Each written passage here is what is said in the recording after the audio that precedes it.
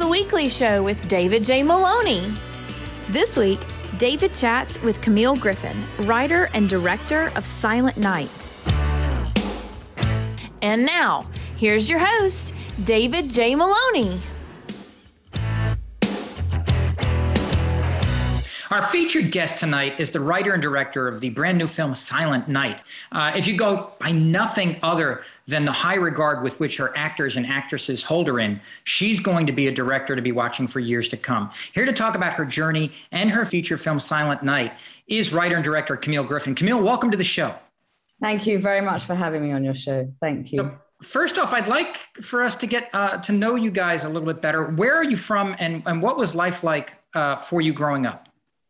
Oh, well, that's a good question, because I think some of the inspiration of our film was my inner conflict with my own environment, which was I was brought up in Sussex, which is the southeast of England, and in quite a privileged middle-class environment. And I had a French Sicilian mother and an English stepfather, and I was sent to boarding school very young. So I, on one hand, had a very privileged childhood, and on the other hand, I was brought up by a lot of disturbed posh people. So most of my material has always related to challenging the dysfunctions of the middle classes.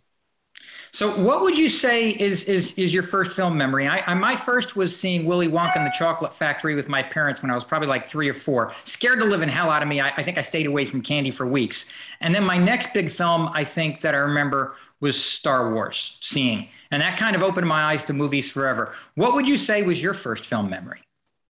Well, I mean, obviously, I can't remember the very first film I watched, but I do remember that when I was growing up, I say this to my children sometimes. When I was a child, we only had 3 channels on the television, and they're like, "Oh, yeah, we don't want to hear about how miserable your childhood was." But on a Sunday afternoon, they'd play Cary Grant movies, which I always loved. But my father, my real father, was obsessed with war movies, and I think my biggest relationship with cinema growing up was watching Indiana Jones movies. I was obsessed with Harrison Ford, and then I also had this French theme in my childhood. So we'd watch French cinema. So I think my greatest influence was probably learning as a teenager about French cinema and experiencing the world through their eyes, which actually made sense to me more culturally in a way than the actual environment I was living in. But my first horror moment, I remember, was a film called The Passage with Malcolm McDowell. And I remember seeing that and it shook me. I mean, I think he plays a Nazi and he tortures someone, and I never recovered from that. And then another film that I think inspired some of this journey was a film called Where the Wind Blows, which was Raymond Briggs. He was a famous cartoonist, and he made a film, which was a cartoon film about this older couple living in a small house during a nuclear war. And I remember as a kid discovering, can you hear my washing machine in the background? No, I can't. Okay, fine. Thank you. Discovering what a nuclear war was. And I remember being very young, maybe 9 or something, 8 or 9. And it horrified me, the idea that that the world wasn't safe. And I wasn't really in an environment where that was being kind of like cushioned. So I never really recovered from that, thinking, well, how does a child grow up in a world without feeling safe? And what does it mean to feel safe? And then Keira said it quite beautifully recently. She said that when you become a parent, you give birth to fear. And I think it's very, very true. That the minute I gave birth, all my neurosis kind of escalated. And it was like, how do I protect my children from the world or from catastrophe, from, tsunamis and wars and all those things. So, and pandemics. And I've always occupied a place of positivity, but complete melancholia. So I think that really is, the film is a good look into my character as such.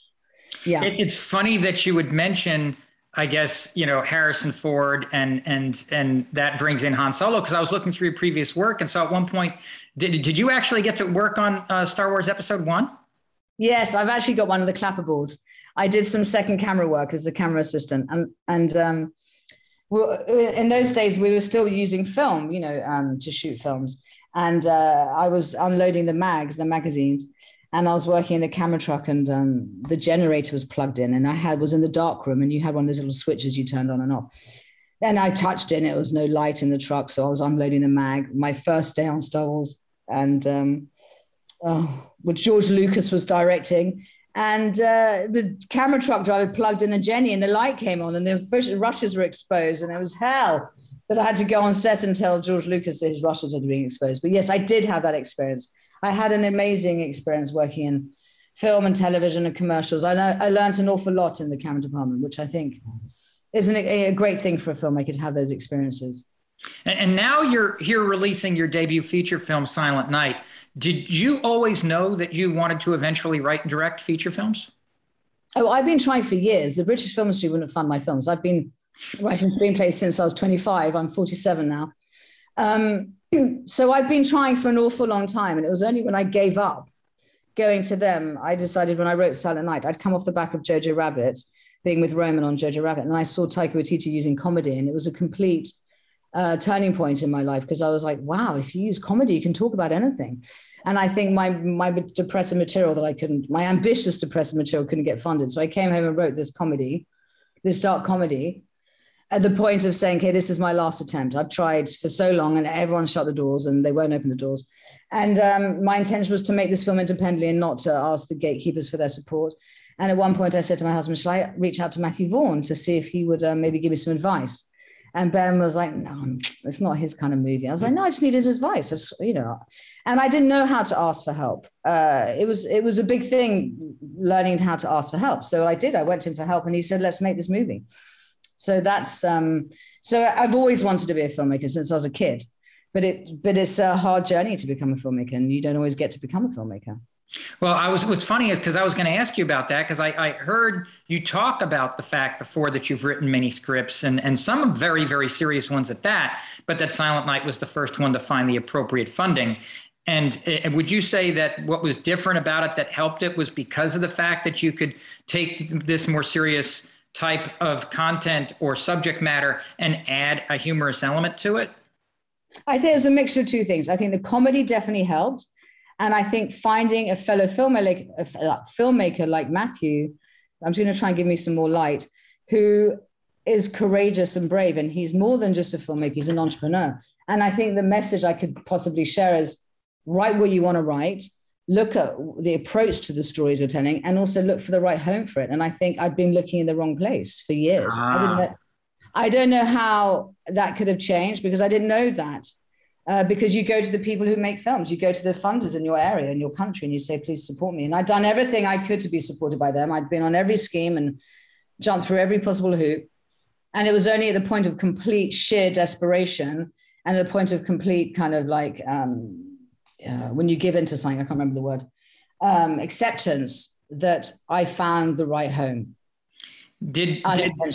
Did that leave you concerned at any point in the process of making it that you were either making it too serious on one hand or too funny on the other? Did you have to find the right balance, or did you kind of know what you wanted to express all along and just stayed on the path?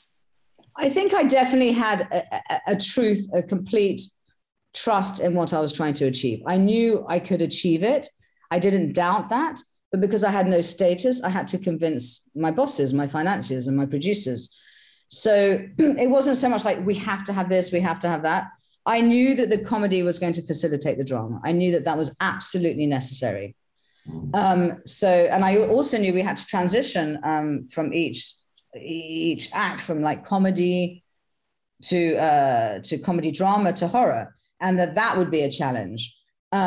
So I knew that preserving the humor in the drama was essential. And I knew that was a balance, but I wasn't frightened. I knew I could do that. But I think some of the elements of the story were harder, because I instinctively knew these things would work, but they didn't trust me, or it's not they didn't trust me. I couldn't promise them that. And they're filmmakers of them at their own, and they're very successful. So I definitely think the status thing of, maybe if I'd made 10 films before, I could have gone, look, you've seen what I've done before. So they took courageous choices in supporting me, as did the actors, as did the crew. But at times I had to fight hard for what I believed would work.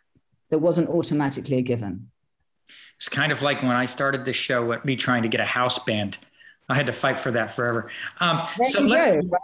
Let's talk about the film itself. Can you tell our audience what the film is about, and where did that story originate from?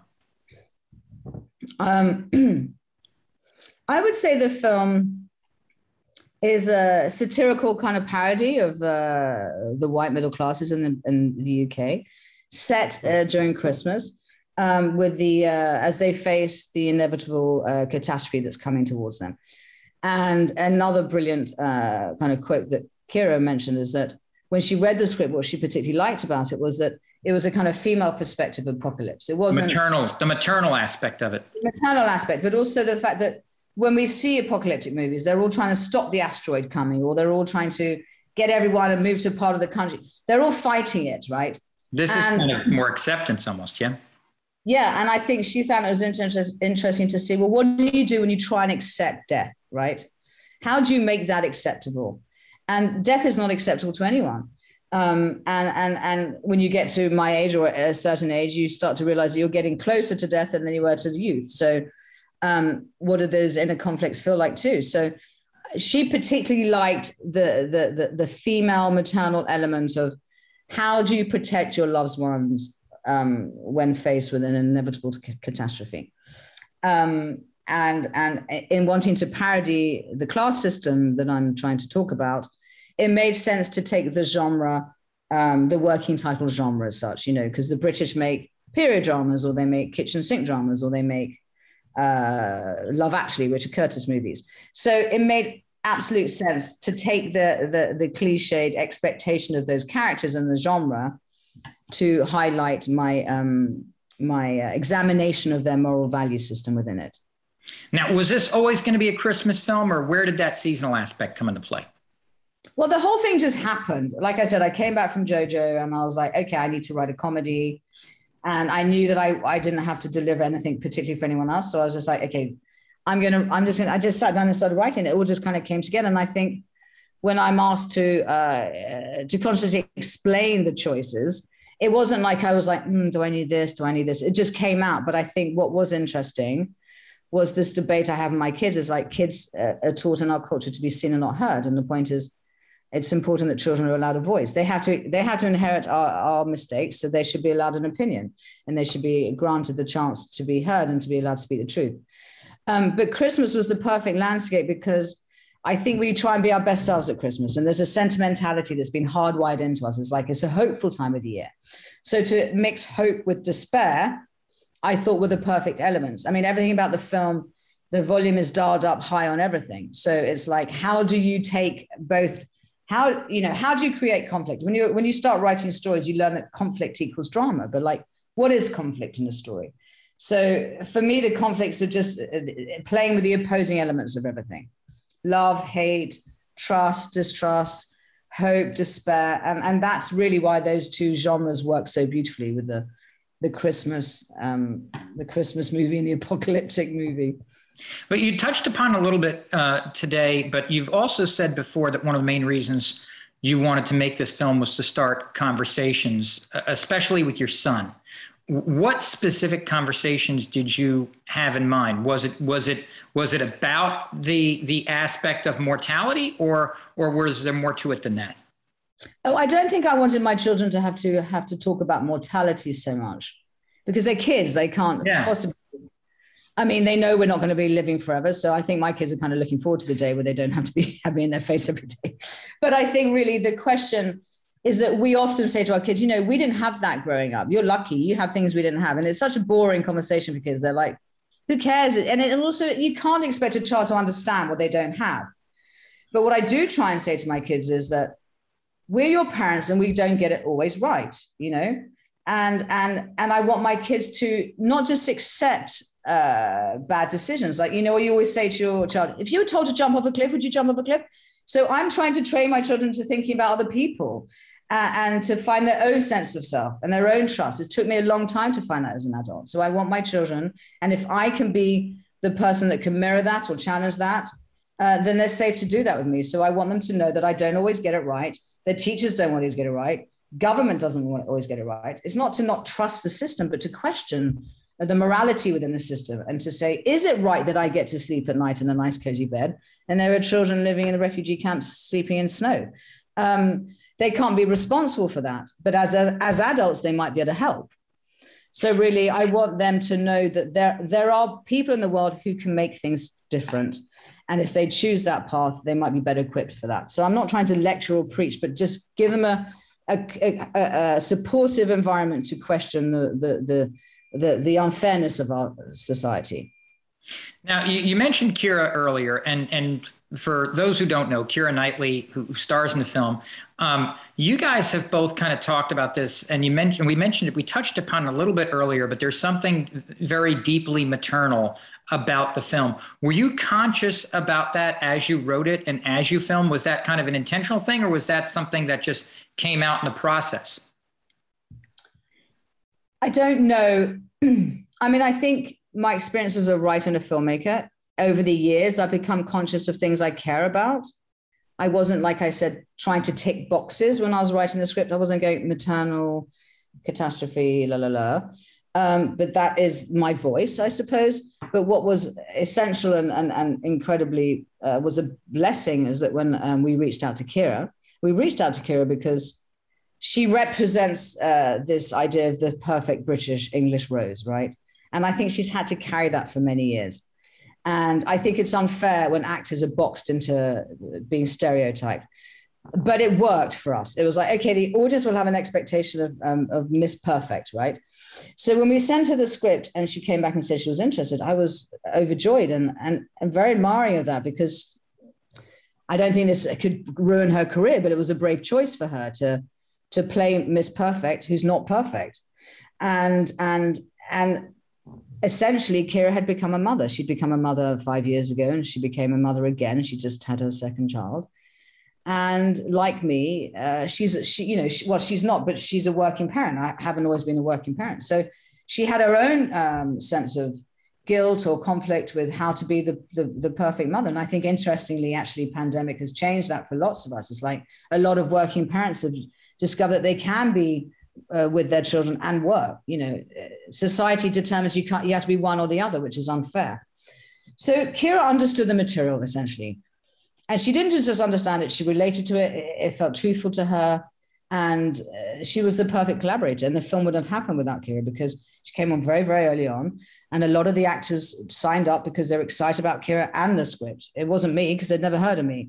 But, Keira was a fundamental element. Matthew, Keira, Trudy, Celine, but really she should be congratulated for taking a chance and supporting a first-time filmmaker. Well, yeah. And I think some credit there also has to go to your son as well. I mean, you just come off Jojo Rabbit, and he was brilliant in that. Yeah. Well, Roman wanted to act. This was a choice he made. A friend of ours put him up for a film years before when he was 9, and he did a few auditions, and he said to me and Ben, I want to act. And we were like, oh dear, no, you don't. And he kept saying, I want to become an actor. So he nagged us for months, and eventually we got him an agent, and he spent 2 years auditioning, and then eventually got Jojo Rabbit. And he worked incredibly hard. And thanks to Taika for recognizing something in him. But I don't think Roman could have been that character or played in that film had he not had the experience or the childhood he'd had, because it wasn't easy. It was tough. And he had to deal with tough subject matter and run around in bombs and use horrible language. And so Roman was already quite an insightful, mature. Look, I say Roman and he starts phoning. Yeah, I was going to say, if that's my wife, I just left.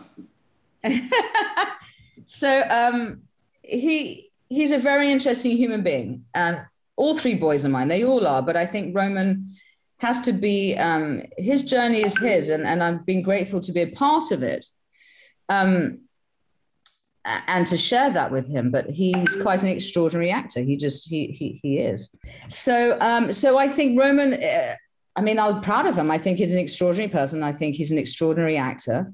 And I was explaining there were multiple reasons why the boys are cast in the film, as well as Davida. I don't know if you know that Davida is Thomas and Mackenzie's little sister. Oh, wow. Yeah, and I knew that the kids playing these roles were going to be in a kind of chaotic landscape. There was going to be a lot of cast, a lot of crew, and a very fast working schedule. And I didn't, and difficult material. I didn't want to subject other people's children to such a dysfunctional landscape. But I knew that my children would be fine and would enjoy it and could cope and had us there to support them, because I wouldn't have had the time to have been just solely focused on 4 children in the film. So that made sense. And also, other than the fact that Roman was exceptional and the fact that we've nurtured that acting story. I mean, Jojo is Taika's film. That's not, I don't take any credit for that, but it took him a long time to get to a place where he would be cast. So I think people sometimes slightly judge that they're like, oh, it's nepotism. It is, but it's also a relationship and it's a journey that takes an awful long time. You don't get here easily, you know. He doesn't, I have, and none of us have. So same for yourself. So sometimes those relationships make sense to celebrate them or to nurture them further, you know. Did you always have Roman in mind when you were writing this, or did he find his way into the film in a different way? I definitely had him in mind. I'd written other scripts that I wanted him to be in. I'd written a script ages ago that I wanted him to do before he was in Jojo. Because Roman's got an old soul in him, and he was born, and 6 months later I became pregnant, and his brothers came out 13 months later. So he's always says, you know, I could have had a perfect life if I was a single child. And he's got these beautiful brothers who are incredible children, but he's had his own difficulty, and also he's had to put up with me as a mother. So he's always been in touch with a truth of the world. He is very bright emotionally, has a real understanding of how to connect to the intimacy within the scene and people. He's so I wrote the part for him, and the only difficulty I would say is I did worry before we started filming: is he going to listen to me? Is he going to listen to his mother on set? Because, you know, who wants to listen to their parents telling them off? It's the same reason why they tell you should never try to teach your spouse to ski. Oh, okay. Well, that's hilarious. I haven't been skiing, but that's very, very funny. Yeah, okay. I tried to teach my wife once how to snow ski. No. Disaster. After about 30 minutes, I'm like, we're getting you an instructor. We're just getting you an instructor. That's exactly right. And I don't think, actually, funny enough, that's why my husband, who's a cinematographer, that's why he couldn't shoot the film, because he doesn't listen to me and I don't listen to him.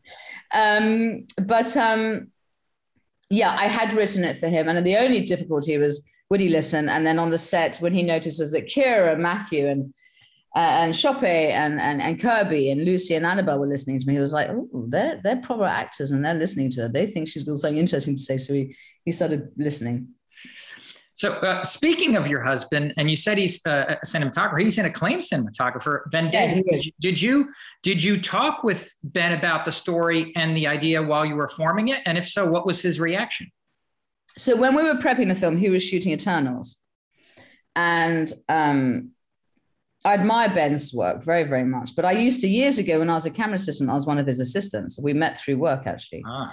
And we won't go there. But we met through work. And I also knew, as a first-time filmmaker, and no disrespect, but cinematographers don't often listen to their directors, especially not first-time directors. But I had a relationship with the visual element of storytelling because I'd had this experience working in the camera department. And we had a different cinematographer attached, and then that changed because that wasn't working out. And we brought in Sam, and Sam was someone I've known my whole life, Sam Renton, our cinematographer, and he had been Ben's right-hand man for many years. So Sam came on board as the cinematographer, and Ben was the godparent cinematographer. So he was like the mediator in mediation. So he was silently in the background, giving me and Sam advice, or giving Sam advice for the lighting. Sam and I were in this collaboration together. Ben would operate the second camera, but we didn't really have to talk to each other. And it was perfect. So Sam had Ben's support when he needed it. I had Sam, and we both had Ben but it was good for the kids. It was a very fortunate experience. And Matthew Vaughn, who produced the film, he had worked with Ben a lot. So he trusted Sam and Ben. He knew that he knew the film would get in the can if they were on set. And I think very quickly, I'd spent many years waiting for this opportunity, and I'd trained an awful lot, and I'd worked very, very hard. And I knew it was very important. I knew that as a crew member, when I saw directors on set who couldn't make decisions, I was like, you've got one job to do, is to make a decision. do your job. So when it was my turn, I was like, I'm not going to be that filmmaker who wastes anyone's time. I know that time is precious. And I also know a load of crew turn up because they're just doing a job. They don't get to have the credit or criticism of making a film. You know, they're there to work. So don't waste anyone's time. So I was very conscious of that, making this film. Now, you mentioned Keira earlier and how she came into the picture. Is it true you brought her adult coloring books with swear words as kind of a gift when you met? Well, I wanted to bring her a gift. She just had a baby. And I know that you can't predict or project all your own experiences of life onto other people. That's not right. But I did know enough about Keira that she had a sense of humor. And I took her a present, and I took a present for the little baby.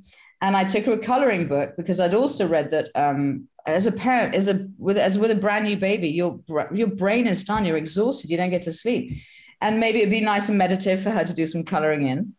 And I was looking at coloring books, and I saw the coloring book that was like, fuck you, and I thought, oh, that's funny, I'm going to risk it. Yeah, very good. I can see you've done your research. Thank you very much, David. Yes, I did take her a coloring book for the swear words, and she thought it was hilarious. And I also took the kids, her eldest daughter, a coloring book. So yeah, I did. I was quite thoughtful in my gifts because I was a fan of hers. I wanted to work with her, and I was so grateful to her. I was impressed that she was prepared to take this enormous risk on me in the material. Well, and of course, we've got to chat about the wonderful Matthew Goode. Given that he has children as well, what was his reaction to the story when you got to talk to him about it? I think you know probably a little bit about this. So casting the character of Simon was very important. And Matthew Vaughn was absolutely fundamental that the person should be a parent. And I was a bit on the fence about that. I was like, we just need a good actor. Actors can act. And he was like, they have to be a parent. And really, Simon was one of the last people we cast. And Matthew Vaughn had just worked with Matthew Goode. And I didn't know Matthew Goode. I've seen his work. Obviously, I knew exactly who he was. And he read the script and he said to Matthew Vaughn, there's no effing way I'm doing this film, right? And Matthew Vaughn said, just sit on it for a day or two. And we'd had this response a few times with some of our crew and some of our cast that they'd read it and go, this is horrible. And then they'd come back a day later and go, I can't stop thinking about it. I have to work on this film. So he came back and he said, actually, I've really thought about it and I've imagined the film as if I was dealing with my friend's kids. And then he wanted to do it. And he's very funny. We spoke and he made some very funny jokes. And again, I mean, thank God to all of them. He was incredible. And I do think his relationship as a parent made a big difference to his performance. He's really heartbreaking in the film and really wonderful. I think he's a perfect example of struggle as a father doing the right thing. I think they both are, him and Keira. Keira's trying to keep a brave face and be a good mother and be a good friend and be a good host. Matthew's letting her do all those things, but he really is struggling quite beautifully as a parent and his own value system. I mean, he doesn't question his value system, but his own belief system. Does that answer that question? Oh, I think it does very much. Now, I don't want to spoil anything, but is there any scene or shot in the movie that came off on screen better than what you had imagined in the script? Oh, are we talking about the reference of some, are we talking about some people's perception of some of the story elements? Are we talking about that? Yeah, I don't want to spoil anything though. So if it's there has been some debate, which I would like to talk about. My children have just come back from school. Hi boys, I'm just being interviewed. Yeah, they're not answering. Are you all right? Nope, they've gone. There's a debate about a certain element of the film being anti-vaccine. And it makes me very, very sad because, of course, I wrote this film pre-pandemic. We started filming the film before the pandemic came to the UK. And I think it's very clear in the film that I'm parodying the privileged classes, that I'm taking a lens on their morality. And I think it's very clear that the boy's argument is pro-socialism. He believes in care for society. And fundamentally, the vaccine, which I'm passionately pro-vaccine, is a way forward into the world, right? It's a sense of hope, and it's something we do. It's a small self-sacrifice we do to keep other people safe. So the vaccine is society, is pro-society. The argument in the film is pro-society. The boy is debating the use of of a suicide pill. Now, that might be a giveaway, but I think there's enough information online that you might know that. He's debating the trust around information that he believes his immoral government is sharing. So he's not questioning the trust in scientists. And by the way, if you ask a child now, what is a scientist, they'd say, someone who makes a vaccine. You ask them what a scientist is 2 years ago, they'd go, I don't know, it's environmentalist, a doctor, someone who, looks for creatures in the snow. I mean, the point is, I used that word when I wrote it, which is an unfortunate word, because it was to talk about the scientists who are debating this climate catastrophe that's coming towards them. So there's some unfortunate language that in a simplistic way can be misinterpreted. But I think if anyone understands the film, which I hope they do, the film is pro-society. So I don't know how those two misinterpretations can happen. But what I do believe in, quite fundamentally, is not that I should bring my children up to be rebels and to not obey authority, but to question their feelings of truth and their trust around something that doesn't feel right. We all tell our kids that there used to be that great phrase, just say no. When children become teenagers and they're going to be exposed to drugs, you go, just say no. And it's like, teach your children to trust their sense of self, to trust their gut and don't jump off a cliff if someone says jump off a cliff. I mean, of course the kid's wondering what the hell's going on, So that's important, I think. That's an important element to get out there. Is that what you were referencing? And my experience as a step parent and then as a parent is if you tell them to just say no without any kind of support behind it, the temptation is to rebel and do the opposite. So exactly. You almost have to, you do need to let them kind of think themselves, or at least teach them to ask the appropriate questions so they can make the right decisions. You did mention that this was shot pre-COVID. And in fact, I think this was the last film in London to be filmed before COVID sent everyone into lockdown? It was difficult because we started filming in February and the coronavirus was coming out of Wuhan, but it wasn't, I don't know if it had been reported in America or the UK. It definitely hadn't. But my husband was emphatically reading about it and was upset. And I said, look, I know you're frightened. I know it's scary, but, put it down. Sorry, I'll put the do not disturb on again. I was like, put it down. We're going to be fine, right? I don't know why. I genuinely just thought he was being neurotic. And then as the days went on, the weeks went on, it wasn't fine. And then I had the responsibility of my cast and crew were working, and were they safe and were they frightened? And we wrapped 2 days early. So we wrapped on a Wednesday, and the UK were going into lockdown on a Monday. And a lot of the cast were frightened. We had to release cast early. We had to shoot scenes in one takes because they had to get on flights, and Billy had to get to France and Annabelle had to get to America. So the borders were shutting. I mean, it was chaos. It was chaos. And then I started to feel immoral. I started to feel like, is this the right thing to do? And a credit to Keira, she was like, I will shoot tonight till 9 o'clock, because we'd wrapped every day at 6. She was like, I'll shoot till 9 o'clock and then I'm done. And I think everyone else should be done. And I have to credit her to this, because I was busy in the mindset of, how do I finish the film? This isn't my money. And how do I protect my crew? And I called Matthew Vaughan. I said, can we wrap tonight? And he said, yeah. So we didn't tell the crew, but when we said, that's a wrap on Keira. And then I said, and that's a picture wrap. And then I went into a room and started crying. I could cry thinking about it. And it was a relief, because it was scary. Yeah, I felt that people needed time to go and buy food and get paracetamol. And we didn't know what we were going into. We didn't know if we were going into the beginning of a war. You know what I mean? No one knew. And then I think during the post-production, bits of information were being slowly coming out, because, one of the questions, without revealing too much of the end, is like, how does that happen? And the truth is, if people remember and they look back over the last 2 years, we didn't always know how this pandemic was going to affect people. How did it affect the old? How did it affect the young? And who were more susceptible? And information is delivered slowly over a period of time when the scientists are given an opportunity to collate all the information. So there is definitely, of course, references, but by no means did I intend to traumatize an already traumatized world. Is there one moment from the set, maybe it was that last moment that you talked about, that you either want to be able to remember, or definitely just regardless or not, will absolutely positively just remember for the rest of your life? I think I'll always remember making this film, and I'll always have a bit of a heartbreak that it didn't last forever, because I had waited so long, and there was something about the shoot that it couldn't have been more perfect, weirdly enough. Like, I really did have an extraordinary cast. The actors had talent, immeasurable talent. They just kept giving, and they were trusting, and they were kind to the children, and they were kind to each other. And there was room for people to argue and debate and question things. So that was perfect. The crew were brilliant, and they were hardworking, and they were supportive. I mean, I couldn't have asked for more. I had producers who believed in the material. Like, I'd waited years for that opportunity, and I loved it. And I think it was a nice shoot. I think people enjoyed it. So I will never forget, but I will, as I just told you that story about the rap unit. It makes me cry. It was very emotional. There was a lot to be responsible for. Lastly, what do you hope that audiences will take away from the film as they leave the theater this season?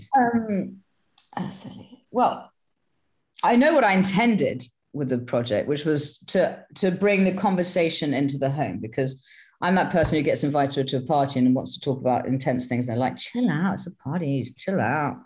So I think I hoped, I didn't want to lecture anyone in this film, but I am saying two things really, which is why do people with money and privilege get to make decisions for everyone in the world? Do we choose the right people to decide for us? And as luckily some of our countries, obviously we have the chance to vote. Like, who do we vote for? Who do we choose to? Who do we empower to make choices for society? Should it automatically just be someone who's had a good education, has got a silly posh accent like me? Or do we make decisions that means that the underrepresented are cared for? And I do think that we have to have an element of truth in the household where children are allowed to be heard, and they're going to inherit our mistakes. So we should be responsible for owning them. Not necessarily, we can't change anything. We can't all become activists or all become soldiers or all become medical workers, but we can facilitate the truth in the home without it being a constant kind of debate. But that for me is something I hope the film provokes, which is questions that people want to talk about. Camille, thank you so much for your time. And everyone, go see this film, Silent Night. Ladies and gentlemen, Camille Griffin. Thank you, David. Thank you so much.